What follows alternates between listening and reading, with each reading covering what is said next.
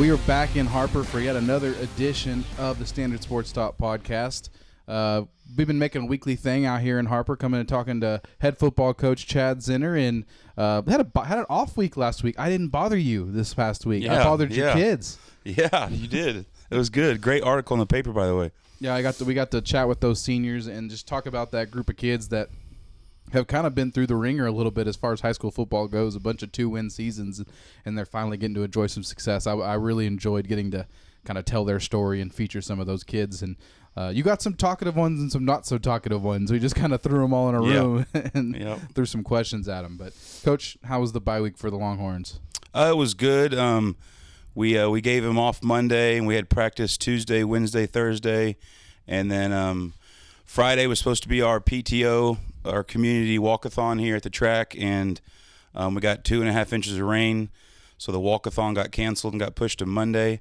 Friday was going to be off either way, whether we gave it to them, whether it was PTO. So PTO walkathon got canceled, and we had a normal day of school, and we got a extra lift in during the athletic period, and then after school we gave them off. I know the Shiner Wall game was in Fredericksburg. Mm-hmm. I actually watched it on TV. I Googled it, or I did something, see if I could find it and get lucky, and I found it on YouTube. And I didn't know you could do that. You can find broadcasts everywhere nowadays. And so I had it on my phone, and I casted it up to my flat screen TV up above the fireplace, and I got to watch Shiner Wall. You know, obviously a team we played last year. But no, some of our kids, you know, we're so close to Fredericksburg. Some of our kids went and watched the game, and you know, it's a Friday night without football. I guess they want to go watch more football, and I was no different. But the bye week's good. We're for the most part healthy as I can imagine going into district play, and the practices we did have were shorter, and I could spend more time with my wife and kids. And I can't believe we're here. We're through preseason, and we're proud of what we've done, but it honestly doesn't matter. That's over. And it's a 0-0 race we're in right now with the rest of the teams in the district. And, you know, people have their predictions and what they think, but you don't win and lose games on paper. You got to play them, and we got to see how this thing shakes out. But we're excited to get bye week behind us and move forward. You mentioned that pre-district schedule, and obviously I remember talking to you before the season, and you mentioned what your dad had told you, or you could win them all, you could lose them all. You guys won them all. That has to feel nice, 5-0 in the pre-district slate, something that hasn't been done here in a while. And when you look at the preseason, record aside, do you feel like you got everything out of it that you had wanted to for your team? Yeah, you know, you know, for people listening, I joked about it. I said, "Hey, Dad, we could win all 5," and he said, "Well, yeah, you could lose all 5." I've said that a million times. It's so true. And so that D'Hanis game going in, you know, we snuck out a 14-7 win, and kids are kids, and you think you can fix them the way you want to, but today's kids are weird animals, and I just kept thinking, if we can get the first one, and then 2, and then can you get it going?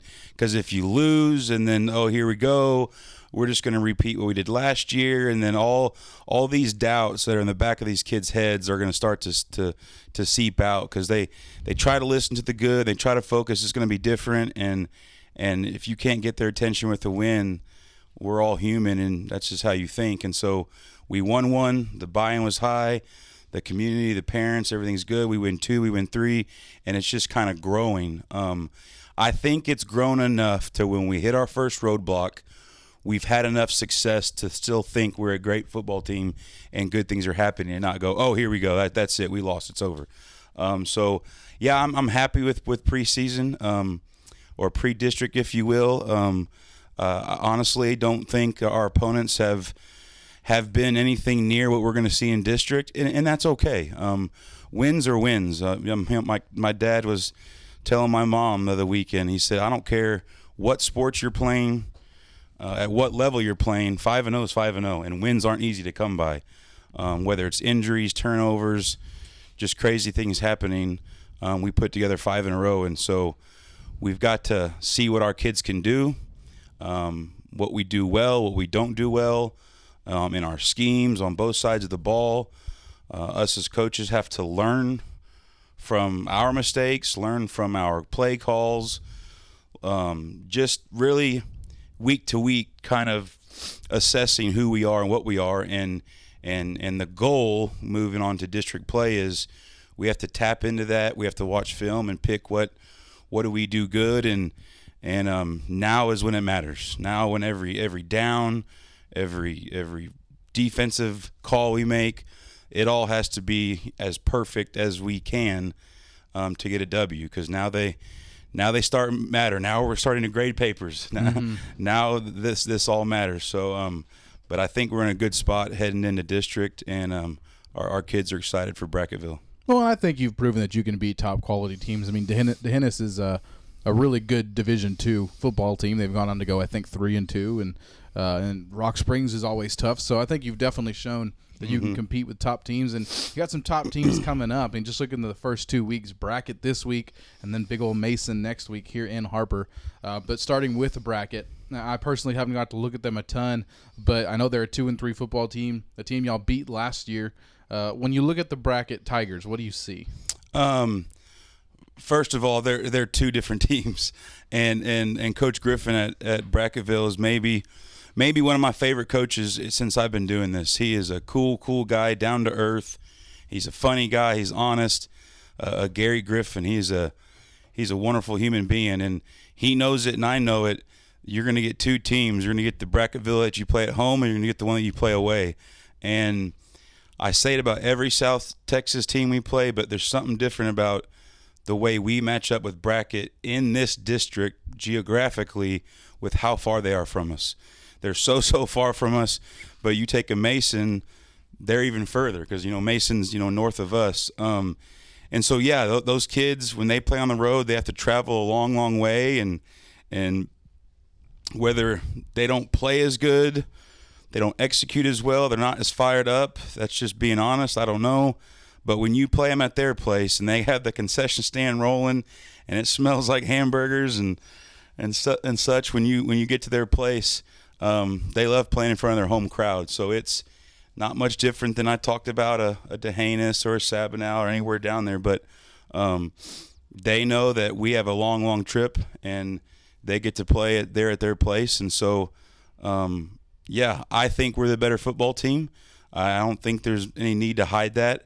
But again, you're in their place, and I've been a part of games with bad officiating and blown calls and crazy, and you just got to overcome it.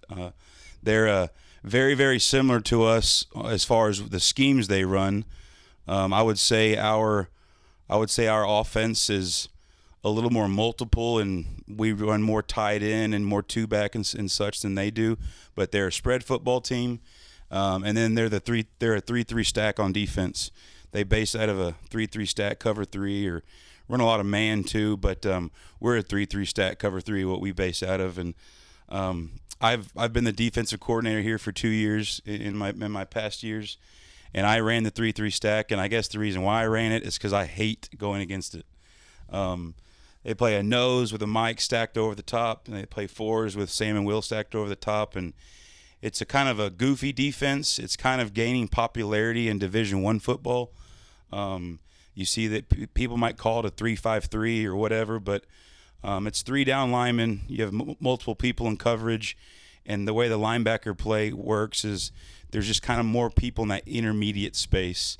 And believe it or not, the D1s are kind of getting more into that. But 2A football, you get a lot of down block, a lot of angle block, a lot of power schemes. People play gaps, and then when you play a 3-3 stack, it kind of changes all that, and you got to be creative on how you're going to run the ball. Of course, I'm talking about running now. We can throw it against anything, but I'm an O-line guy, and the first thing I do when I turn on a film is what do they do defensively, and what can we run against them? What do our blocking schemes look like? What do we have to adapt or change in our rules to run the football? And it's a 3-3 stack. It's goofy. I hate doing it. And so we've got 3 little wrinkles for this week that we're going to have to execute against that stack to make sure we can run the football. Because if we lean on our old rules, it won't work. We got to make sure that we know how to block it. So, Brackettville, it's going to be a long one. Where it's down south. We can also talk about near the border, near Del Rio, and and what's going on with the border crisis, and people in my community are concerned. And so what we've decided to do is band, cheer, and football, we're all leaving together with our security, and we're all going to stop together at Lakey, one stop, use the restroom, get something to drink, and get back on the road. If anything bad happen, we're all together, and we have people we have our security, our campus police that'll go with us down there, because it's a kind of a crazy thing. Yeah, it's a scary time just in general. And for those people listening also, Coach Griffin said, your people are going to be okay. So I want to tell them something. They're going to be okay. There's over 2,000 sheriffs stationed in Kinney County right now. And he said, tell your people do not go 1 mile over the speed limit, because you will get pulled over. And that's that Gillespie County, you're warned. Yeah. If you're going to the bracket game. Yeah. So I don't know how many people will even go. My wife's not going. That's a far trip. 2 reasons. Yes, it's a little bit about the border situation, but I have a 1-year-old, and that's a long trip and a long night for her with 3 kids. Obviously, I have a 2nd grader, a kindergartner, and a 1-year-old. So she's not even going to go there. I know there's safety concerns. So it's really this week kind of a work mentality. Like we're gonna get on a bus. We're in a convoy down there as a little community with band, cheer, and football, and we're gonna get on the field. We're hopefully get a W, and we're gonna come back home, and hopefully the all parties stay safe. Well, let's talk about that mentality when you're going into a game. And I love talking and this type of stuff with coaches and even players, if we could get their point of view. But as a former player, maybe you can touch on this. But when you go into a game like that, where you know that the fan support is not going to be as raucous and loud as y'all become accustomed to. I mean, even to Hennis, y'all had a pretty good crowd at that game. When you know you're pretty much just going to have to lean on a couple parents and the band, and you may not be able to draw that energy like you usually do. Where do you find that energy from? The energy from the kids has to come from us, and I'm not going to say it's easy, but I think now my coaching staff, we've all been in the business long enough to know that you have to motivate kids, and you have to know how to motivate kids, and that starts with relationships. You got to know how each kid functions and which buttons to push. But as far as the game and the scheme, I almost like it better. I don't like it for the kids, because they like to get juiced and amped up and all these people. But for me, it's whether it's a chip on your shoulder, you're going somewhere. Maybe the facilities aren't as good, meaning because you're in some visiting locker room that the junior high uses or some off season uses, and you probably won't have air conditioning, and we pack our own water, and you're not really catered to like you feel like you're at home. And I kind of like that. I kind of like that feeling of, hey, we're going there, we're not going to get treated well, and we're going to have to adapt and overcome, and it gets down to just football. We don't care who's watching. I don't care how loud the band is or the cheerleaders are. We have to go out there and do what we do. And so as a coaching staff, all that extra noise that the kids might like are kind of sometimes distractions for coaches. So because what we do on Friday night, we do every day. It's not some big production that we're doing anything new. We do it every day with the same kids, with no crowd, with no band, with no cheerleaders. And so football is just what we do. And when you kind of eliminate some of those factors, I think as a coaching staff, it becomes easier on us. But again, like you said, the kids and the band and all that, some of them it affects. And I'm excited to go down there. Home games, yes, you got all your things going on that make you comfortable at your own place. But sometimes being comfortable can bite you in the butt. I have a screensaver on my phone right now. It said, pressure is a privilege. It means things are expected of you. And so you always hear Nick Saban talk about rat poison, about all the pats on the back, and he's got to stay hard on his Alabama Crimson Tide. And we're no different. We're expected to win this football game. We have been 5-0. There's bigger games down the road, but we can't keep buying into all the good energy. It's good. I love it. My kids love it. My family loves it. But we have a lot to prove yet. And going down to Brackettville in that environment, our kids will have to overcome it. And like I just started this conversation, it's my job and our coach's job to motivate and kind of fill in for those holes, if you will, traveling that far down south near the border. It's our job to get the most out of them and motivate them, and I think we'll be okay. I think that'll be fun to watch, and it'll be interesting to see how that game plays out. I'm going to throw you an alley-oop here. You're an offensive line guy. You're a run-the-ball guy. When I talked to your seniors last week, I talked to Cole Clark, and he said something interesting about playing under a former lineman. I don't know if you saw his quotes, but he spoke highly of getting to play for a former lineman, and I think it shows on the field. I mean, you mentioned it early. We've talked about it a couple times this season that senior quarterback Braden Strickland, his name is up here on the board for a passing record last year because he had to throw the ball so much a year ago. And this year, y'all are winning the trenches week in and week out, and the running game has become a strength. I know coming into the year, I think you knew Zane Schubert was going to be a solid back, but sophomore Jack Helfrich has really emerged. And when you look at that running game and how it has developed, how it's become a legit strength and weapon of y'all's, what do you think has made it click so much, both up front and in the running game? I would be lying to say that I haven't gotten better. I think some coaches just think that, well, I'm a good coach. This is the way I've been. I've always been. No, I mean, I'm getting better. I'm growing. I'm learning more. It's still the same schemes that I have run in the past that I learned in high school and college and as an assistant here. But you start to learn more about personnel and who plays where, what body type, his height, his weight, his speed, how does he pass set, and if he's good at this and weak at this, was he a guard, is he a tackle, and who's our center, who pulls the best on our fog and counter plays. And so I think it starts with just being here so long with the kids that I've seen and watched them grow up in the off season, in the weight room, watching them run. And I think we started the year off kind of with a good personnel group. We kind of rotated 2, and we kind of found 5 that are intelligent and that are executing. So I think I've learned a little bit more about that part of it. And then the scheme part, I mean, if we can't get better each year in our profession or any profession, that's not good. I don't know what the point is to not improve. And so, I've just found different ways to teach it. Kids are changing.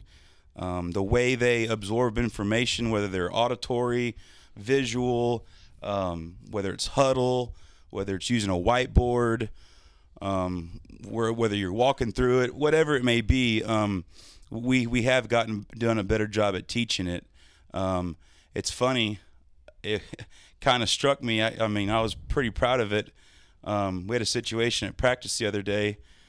We got there and we were going through pre-practice, and a kid dislocated his finger, and he's fine. He's back. And so I was the first one on it, and I jumped in the Gator and drove him back down here and got him dressed, and he got it set back that day, and he's fine. He's back. But I had to leave practice, and junior high practice is going on, so we only have 4 varsity coaches that are up there. And I come back from helping this kid with his dislocated finger, and my offensive linemen are going through their board drills on their own, led by Ricky Harper. He's, the snap count, he's doing it. There's 5 boards. They work on their steps, their pulls, their pass sets. And I got back up there, and I was blown away. I parked the Gator and just stood by the Gator, and I watched for about 5 minutes. I'm thinking, that's cool. Mm-hmm. That's special. Yeah, it is special. Yeah, I mean, right away, someone, the coach would joke, see, coach, they don't even need you. Well, the idea is I taught them that, and they believe in it. Yeah. And they wouldn't be doing that if they didn't believe in what we're doing, because those drills are boring. They're working on the stance and getting that first foot in the ground, stuff that they do from Little League all the way up to NFL football. And I sat there and going, holy moly, they're doing the drill. They know when to do it, how to do it. It's led by a senior. This is pretty cool stuff. So, I mean, there's a lot that goes into the running game. Our 2 running backs have done a great job. And again, back to me saying kids are humans and they're weird animals. They had success early, and they had it again and again and again. So you get them to practice better. They come off the ball better in practice and games, and they've built confidence. I think I looked at our stats the other day. I think we're a 60% run, 40% pass is kind of where it's shaking out to be, and that's good. Play action pass is better. Everything you do with your motion and how you figure out how your linebackers are reading, everything's better when you can run the football. If they figure out that you can't, and they can maybe defend you with 5 people in the box, they can max protect, they can bring the heat, and now you're getting blitzed, and now you're looking for answers, and you can't really keep them off you instead of head of the chains because you can't run it. So, yeah, Cole Henry Clark and Ricky Harper, our 2 seniors up there, have done a phenomenal job, and I hope it's something we can continue. This year, it's all about this year, but moving forward year after year, I hope that they can kind of leave that legacy of good offensive linemen, and we just got to replace the ones we lose each year and get back to running the football the way I would like to, because last year was different, having to throw it that much. Really wasn't who I was. Sure, Braden enjoyed it, though. He did. There's still conversations about that as, come on, coach, call this, because if it was up to him, we'd throw it every down. But I told him we can be better this way because now the passing game can be an explosive game changer, kind of hit you in the mouth with a big pass because we can run the ball so well. And he gets it. He's enjoying 5-0, and yards and all that stuff don't really matter when we're winning games. So, but yeah, running game has been much improved. It has, and it's going to be fun to watch Friday night. And kind of wrap it up, if you were to watch, let's say you're watching Harper Longhorn Bracket Tigers broadcast, and you had to give your keys to the game for the Longhorns to win the game, what would they be and why? Obviously overcoming adversity first, staring adversity in the face and getting over the long trip. And I'll talk to the kids about it, leaving all the negative comments away. Just like when it's hot during 2 days, guys, don't talk about it. We all know it's hot. Mm-hmm. It's hot here. It's hot everywhere. Why even complain that it's hot? We know it. Get over it. So the same thing's going to be like, I don't want to. Glad y'all practice on grass. Yeah, I don't want to hear anything about the long trip. I don't want to hear anything about how bad their locker room is. I don't want to hear anything about the bad officials, et cetera, et cetera. So that's a lot to say. I would say number one would be overcoming adversity. It's going to happen. It's going to strike from officials, et cetera, et cetera. And then if we manage that, the other big one is probably the cheesiest thing to say in the game of football, but it's so true, is turnovers.